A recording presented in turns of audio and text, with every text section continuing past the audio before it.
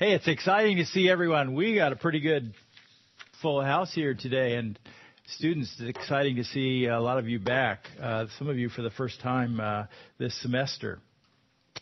We're going to look at Matthew 28, verses 19 and 20. And if you don't have a Bible, just slip up your hand. We can pass some out. I want to encourage you to bring your Bibles every week. And I want to encourage you can just pick them up when you come in the door. Hey, if anybody needs a Bible and they do not have one, please take one home with you. If you do, and you can just put it back when you walk out. Matthew chapter 28, 19 and 20. We're going to read this before we start, but let me just set the context here of Matthew chapter 28, 19 and 20, because today we're going to be talking about the mission. And Matthew 28, 19 and 20 takes place after the resurrection of Jesus Christ. So he has already been with his disciples for 3 years, training them, teaching them, equipping them, living life with them. And he's been crucified. They've seen that happen. He's been resurrected to their great surprise, even though he said that would take place. Now he's about to leave them. And this is like the last kind of thing that he says before he ascends into heaven. So let's look at Matthew chapter 28. Actually, I'm going to start with verse 18. Then Jesus came to them, that is his disciples, and said, "All authority in heaven and on earth has been given to me." He's the supreme commander. "Therefore, go and make disciples of all nations, baptizing them in the name of the Father and of the Son and of the Holy Spirit, and teaching them to obey everything I've commanded you. And surely I'm with you always to the very end of the age." Marcus Howley was a photographer for the Lawrence Eagle Tribune in Massachusetts. And he was hired to take some special photos of the storms in Massachusetts on the coast. And so on a particular day, he had gone out during a storm to take pictures because the tides were the highest that they'd been in 60 years. Fairly significant event. As he was there taking pictures, he noticed a woman standing right on a little ledge of sand, right there on the ocean. And so he thought this would be great in the storm to get a little human element here. She looked a little troubled. He snapped her picture, and just after he snapped the picture, a large wave swept in and hit the ledge she was standing on, and it collapsed, and she went into the water. She falls on her back, and he takes another picture, and she is just totally surprised. He thinks, I could probably help her. And then he looks around, and he notices about 100 feet away is a lifeguard. And then he looks in the other direction and he sees another person and he thinks they can rescue her. And so he takes another picture. This time she has her hand outstretched. She's looking for some help. The next frame, the two men get to the woman and she's reaching out for help, but just then they pull back from her and a large 20-foot wave hits the shore. And the woman is gone. 3 hours later, her dead body drifts up to the beach.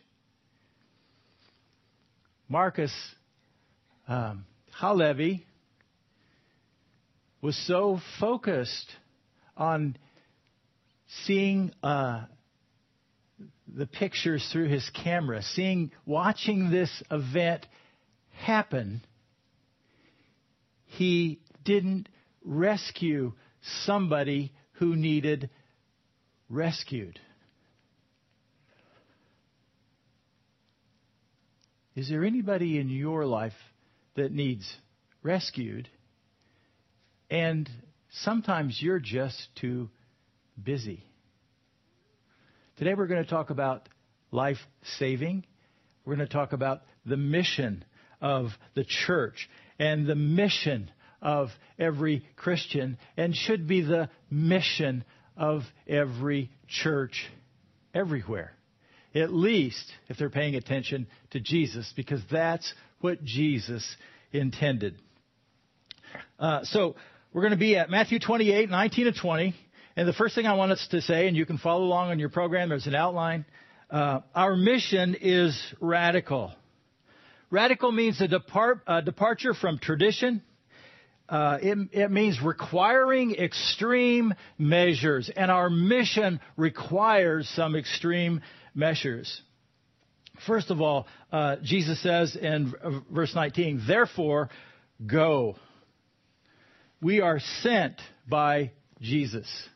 We are, do we have A? There we go. We are sent by Jesus. All authority was given to Jesus. And he said, go to his disciples, his followers. He said, go to them, and it still means go to us. It means as you go, when you go. It may be to work. It may be to your class. It may be to Africa. It may be to Guatemala. Go. That's what he said. That's the weight of a command to go. That's Jesus' intentions. We are sent by Jesus. Next, I want us to see in verse 19, we are to make disciples of all nations. We are to make disciples. In fact, making disciples is the main verb in this entire section. All the other verbal forms modify. They're participles. Go is a participle that carries the weight of a command, but it still modifies the main verb. Whether you care or not about grammar, it supports this main idea of making disciples. A disciple, very simply, is a learner. But it's much more than just a learner. A learner implies, gaining knowledge and learning information. But it's way more than that. In this context of discipleship under Jesus, it's about following Jesus, being a follower of Jesus specifically. One who seeks to live every day to follow the teachings of Jesus. Now think about this process of making disciples. Let's assume that having no knowledge, because there are people in our world that have no knowledge about Jesus, 0. So let's put a 0 over here. They don't know anything. And then let's go over here to a 10. And a 10 is somebody who is seeking to follow Jesus every day. 0 to 10. Making disciples is about taking people at 0 and helping them get to 10. Okay?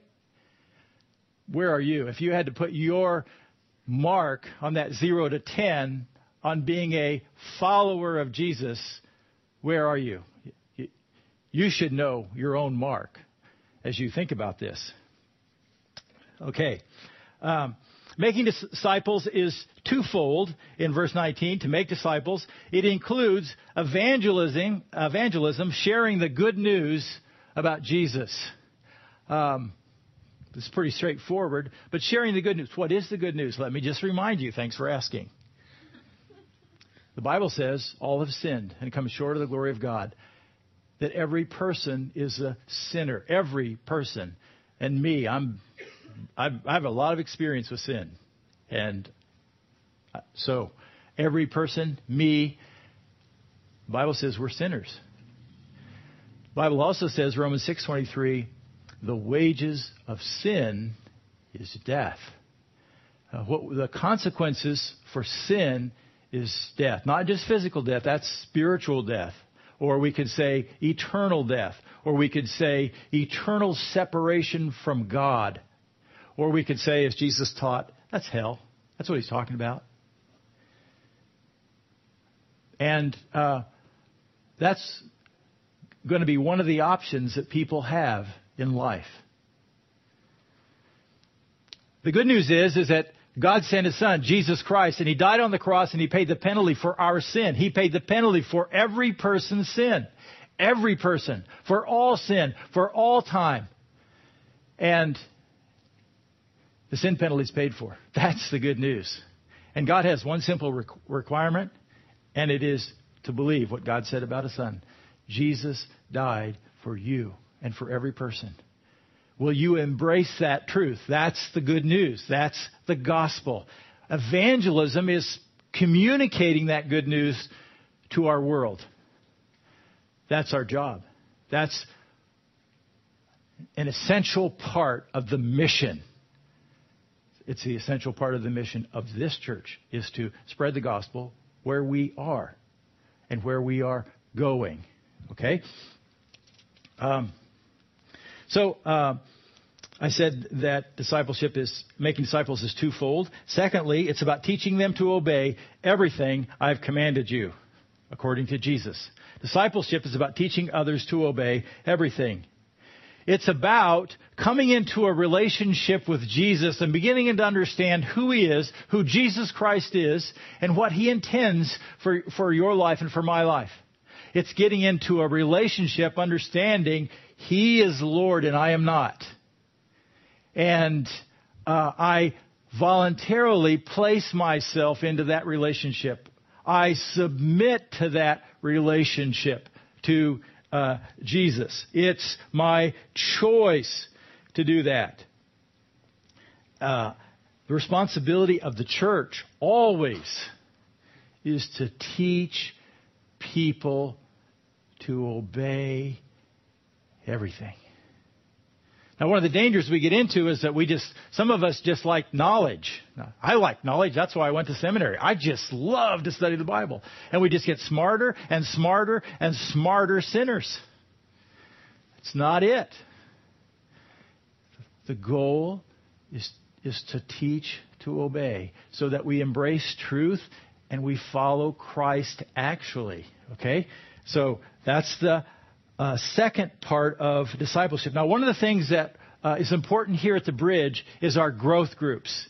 And we just heard an announcement about that. Growth groups are our primary vehicle of discipleship at the Bridge. It's our primary strategy to help you grow outside of Sunday morning. And Sunday morning is not enough for anybody. And I know some of you are in groups. Our primary strategy at the Bridge is for you to be in a growth group. We call them growth. It's our small group ministry. We call them growth groups because we want growth to be intentional for you.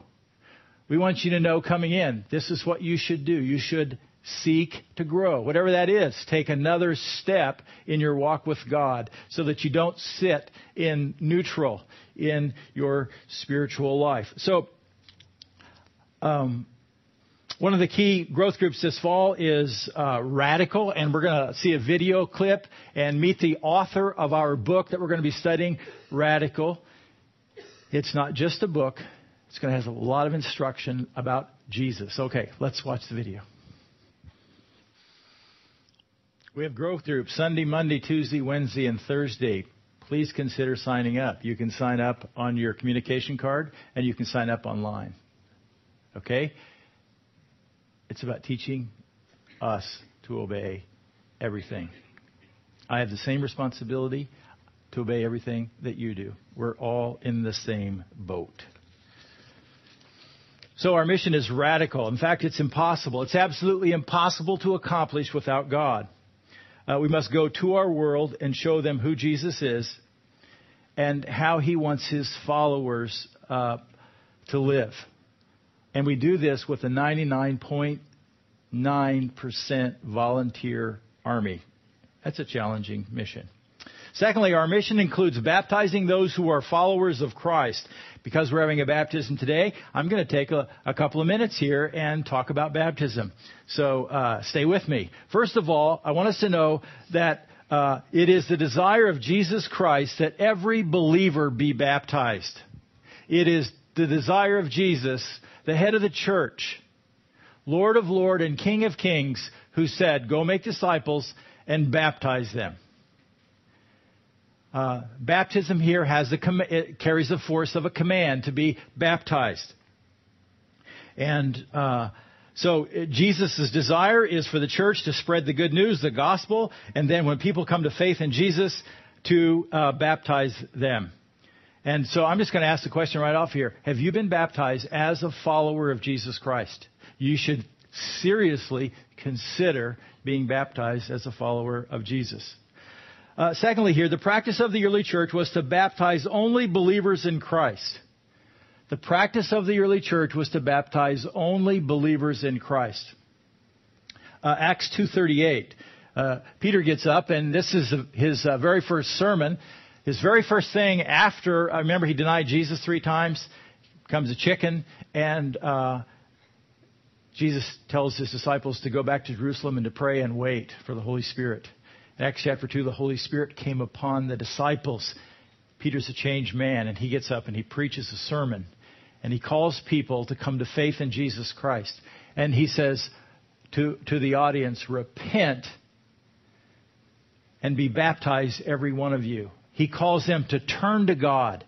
He calls them to come into a relationship with God and have their sins forgiven. And then he says, be baptized. Okay? Acts 2:41. Just a couple of verses later. Those who accepted his message were baptized. They accepted the message. Then they were baptized. About 3,000 were added to their number that day. This is the first church.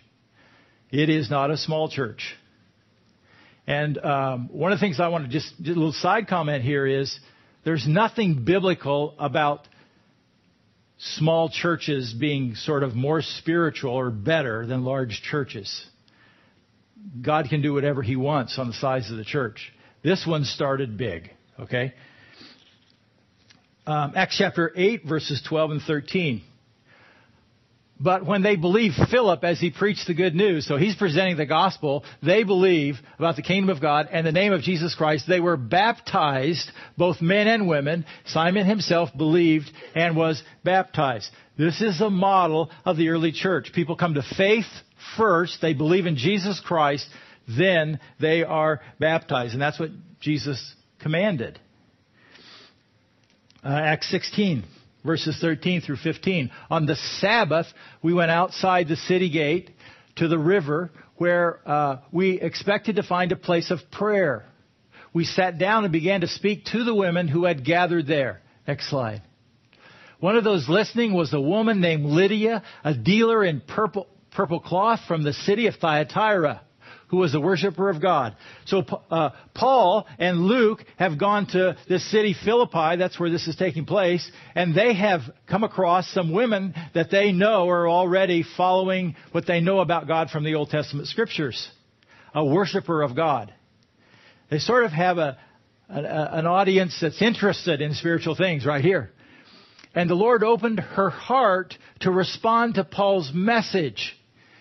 So her heart is open and she responds in faith. And when she and the member of her household were baptized, next verse, so they were baptized. We'll just end it right there. And again, what I want you to see is they responded in faith to the message of the gospel. Then they were baptized. Acts chapter 16, verses 31 through 33. Different group. They replied, Paul and Silas are meeting here the Philippian jailer. There's just been a miracle. The gates of the jail have shaken and the doors have opened, and Paul and Silas are set free. And the jailer now fears for his life, is scared to death, and he says, men, what must I do to be saved? And this is the answer. Believe in the Lord Jesus and you will be saved. You and your household.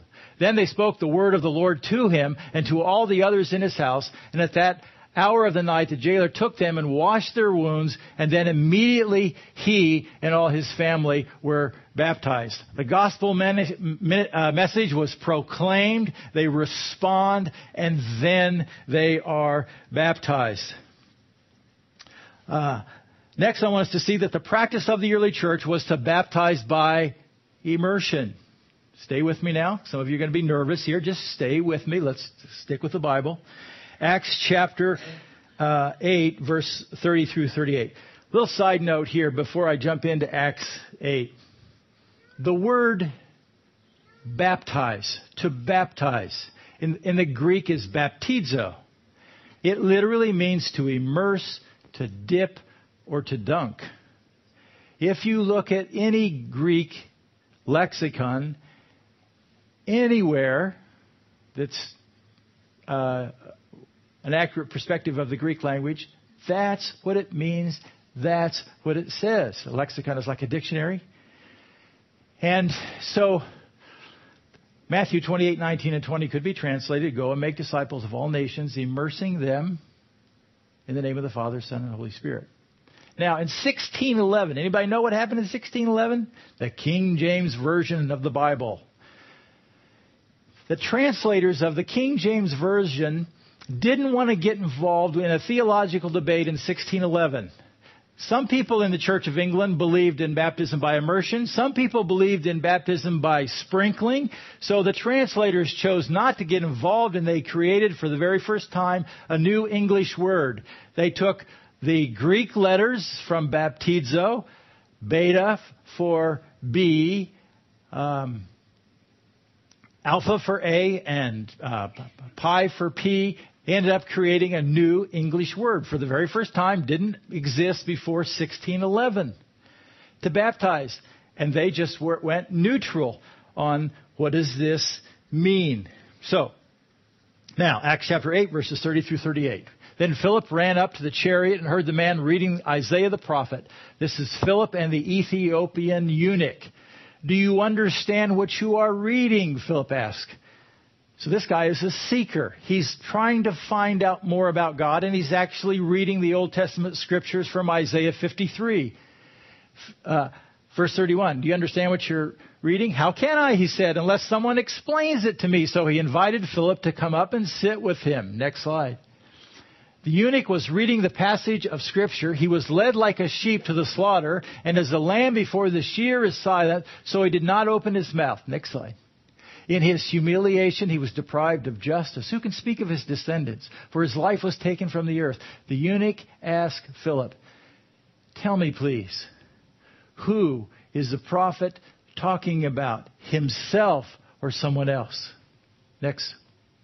Then Philip began with that very passage of Scripture and told him the good news about Jesus. What do you know? As they traveled along the road, they came to some water, and the eunuch said, look, here is water. Why shouldn't I be baptized? And he gave orders to stop the chariot. Then both Philip and the eunuch went down into the water, and Philip baptized him. Why would they go down into the water to be sprinkled? John the Baptist baptized in the Jordan River. Baptisms also took place at the Sea of Galilee. If you look at Mark chapter 1, verses 9 through 11, when Jesus was baptized, it says, the Scripture says, and as Jesus was coming up out of the water, that was in the Jordan River. Now, why would he come up out of the water if he went there to be sprinkled? If the word means to immerse, dip, or dunk. Observation. There is no evidence anywhere in the Bible that an infant was ever baptized or that anyone was sprinkled with water for baptism. It's just not in the Scriptures. Next, baptism is an outward picture of an inner spiritual reality. It's about public identification with Jesus, death, burial, and resurrection. It's about identifying with Jesus publicly. Romans 6, 3 and 4 give us a place for this picture. Don't you know that all of us who were baptized into Christ Jesus were baptized into his death? We were therefore buried with him through baptism into death, in order that just as Christ was raised from the dead through the glory of the Father, we too may live a new life. Jesus died, he was buried, and he rose again. Resurrection. When we come to faith in Christ, there is this identification with Christ spiritually. We die with Christ, we're buried with Christ, and we're raised to a new life. That's what it means to be born again, raised to a new life. Now here's what water baptism pictures as I understand it. When a person is standing in the water, they go into the water, under the water, and it's a picture of death and burial. They come out of the water, and it is a picture of being raised to a new life. It's a picture of being cleansed spiritually. It's a picture. Baptism does not save. Baptism does not cleanse. It is a picture. Why would anybody do it? because Jesus told his followers to be baptized. Number 3, our mission has a promise. Jesus promises his presence in everything we do to make disciples. Verse 20, and teaching them to obey everything I've commanded you, and surely I'm with you always to the very end of the age. These instructions will never go out of style. They'll never go out of vogue. They will never become old-fashioned. It's until the end of the age, till the end of life as you're ever going to know it. As we focus on making disciples, we can count on Jesus to be with us, to help us, to enable us, to equip us, to provide for us every step of the way. Guess what? If we don't want to make disciples, don't expect Jesus to show up, because this is what he's about. It's been noted that somewhere between 60 and 75 churches in the U.S. go out of business and close their doors every week. Did you know that? There are a lot of buildings around. They don't all have a thriving body of believers. Now, sometimes, do you think it's possible that those people somewhere along the way got off the path and quit making disciples for Christ? And they quit teaching people to obey everything that Jesus commanded. And they quit valuing the Word of God. And they went out of business.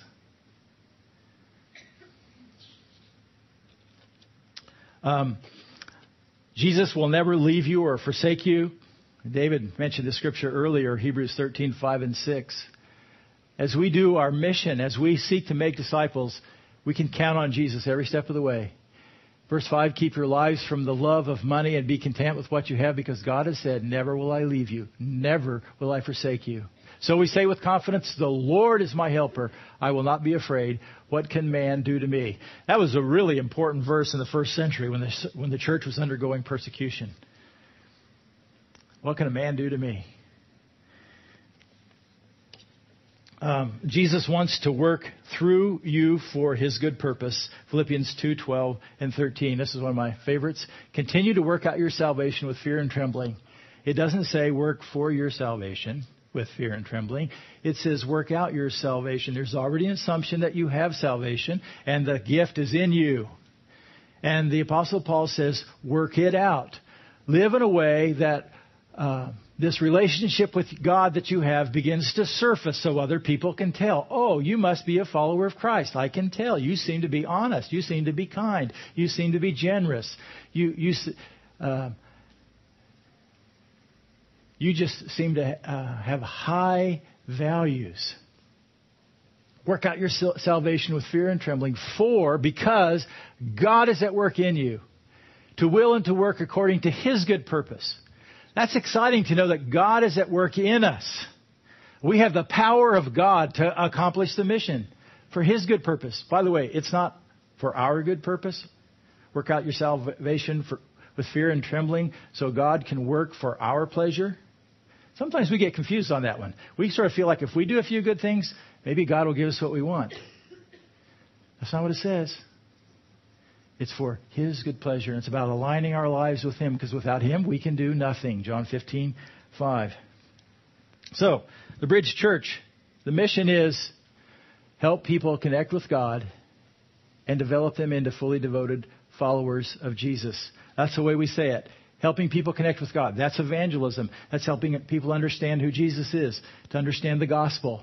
And then helping them develop into fully devoted followers of Jesus, helping them grow. Okay, we're almost home. Thank you for being patient. I know it's a little bit warm in here. They said the air was going to come on. I'm not sure that it did. In November 2010, a wedding party in Glenelg, Australia was called into action after the wedding ceremony. While they were posing for pictures near a ledge overlooking a scenic view of the bay, they noticed a woman fall into the water. The best man, dressed in his tuxedo, jumped into the water and began to bring her back to shore. The bride in her wedding dress, a trained nurse, jumped in to help out and gave CPR right on the spot. By the time the surf life-saving volunteers got there, the woman was conscious. One safety official stated that the woman was very lucky that the bridal party was there and acted so quickly. Church, you are the bridal party. You are the bride of Christ. Let's stand and pray. Father, we thank you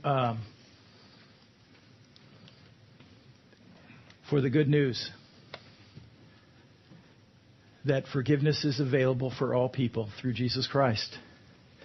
Thank you, God, that we have the good news to share, that you've given us resources to live for you.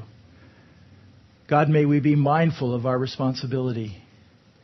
May we continue to grow in being followers of you. May we strive to be people who want to obey. For Jesus' sake, amen.